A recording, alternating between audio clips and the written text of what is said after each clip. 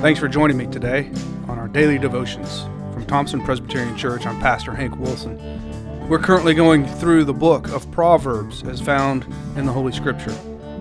We will spend each day looking at a single verse and meditate and reflect upon it. We will look at the meaning of words and hopefully learn how we are to live as Christians in a fallen and sinful world. This book is about wisdom, knowledge, understanding, and experience. Please join me every day as we unfold one of the most comprehensive books in the Bible, what we call the wisdom literature of Scripture, the book of Proverbs.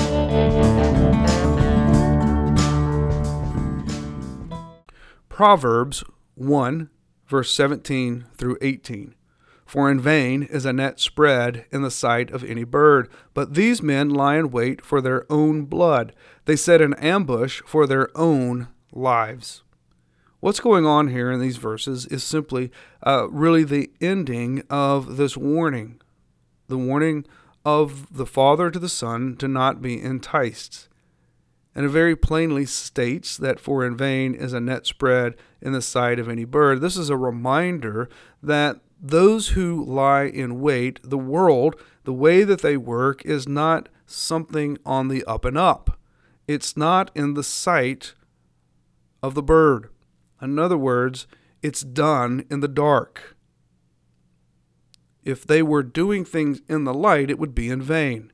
And so therefore they do things in the dark, undercover, covert. It's not where we can see it.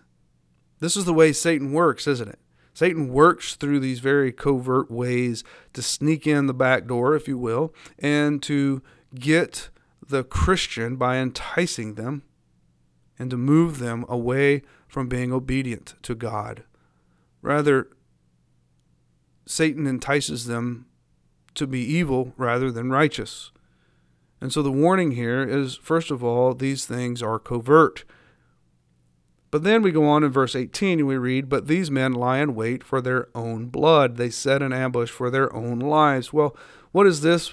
Not just a repeat of what we've read before, but these men lie in wait not for the taking of another life, but for their own blood. And they set an ambush for their own lives. What's meant by this, I believe, by the author, is that this is a reminder that when you are wrapped up in this sin, when you are doing these things, and you are choosing to be disobedient to God, and you are sinning, that you are basically setting your own bed.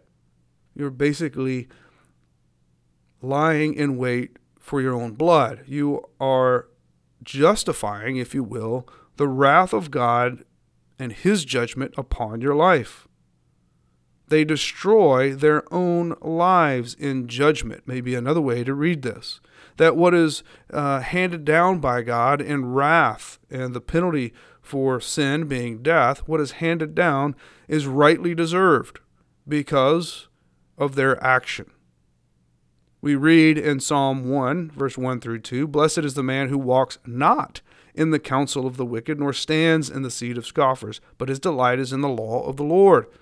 In Hebrews 10:30, we also read, Vengeance is mine, I will repay.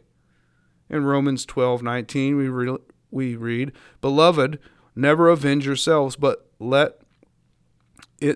leave it to the wrath of God, for it is written, Vengeance is mine, I will repay. See, God is the one who will judge and who will bring wrath.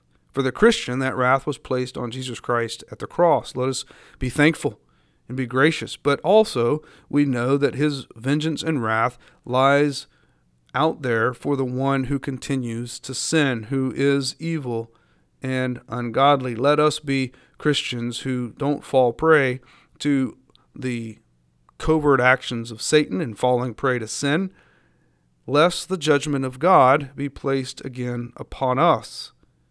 But also, this can be a reminder that vengeance is mine and that is the Lord's. He will repay. The things that are done to us in this life, the things that are evil, the things that take place, they're not for us to avenge. They're for God to avenge. Let us, by faith and in trust, turn those things over to Him and allow His wrath and His vengeance to be His.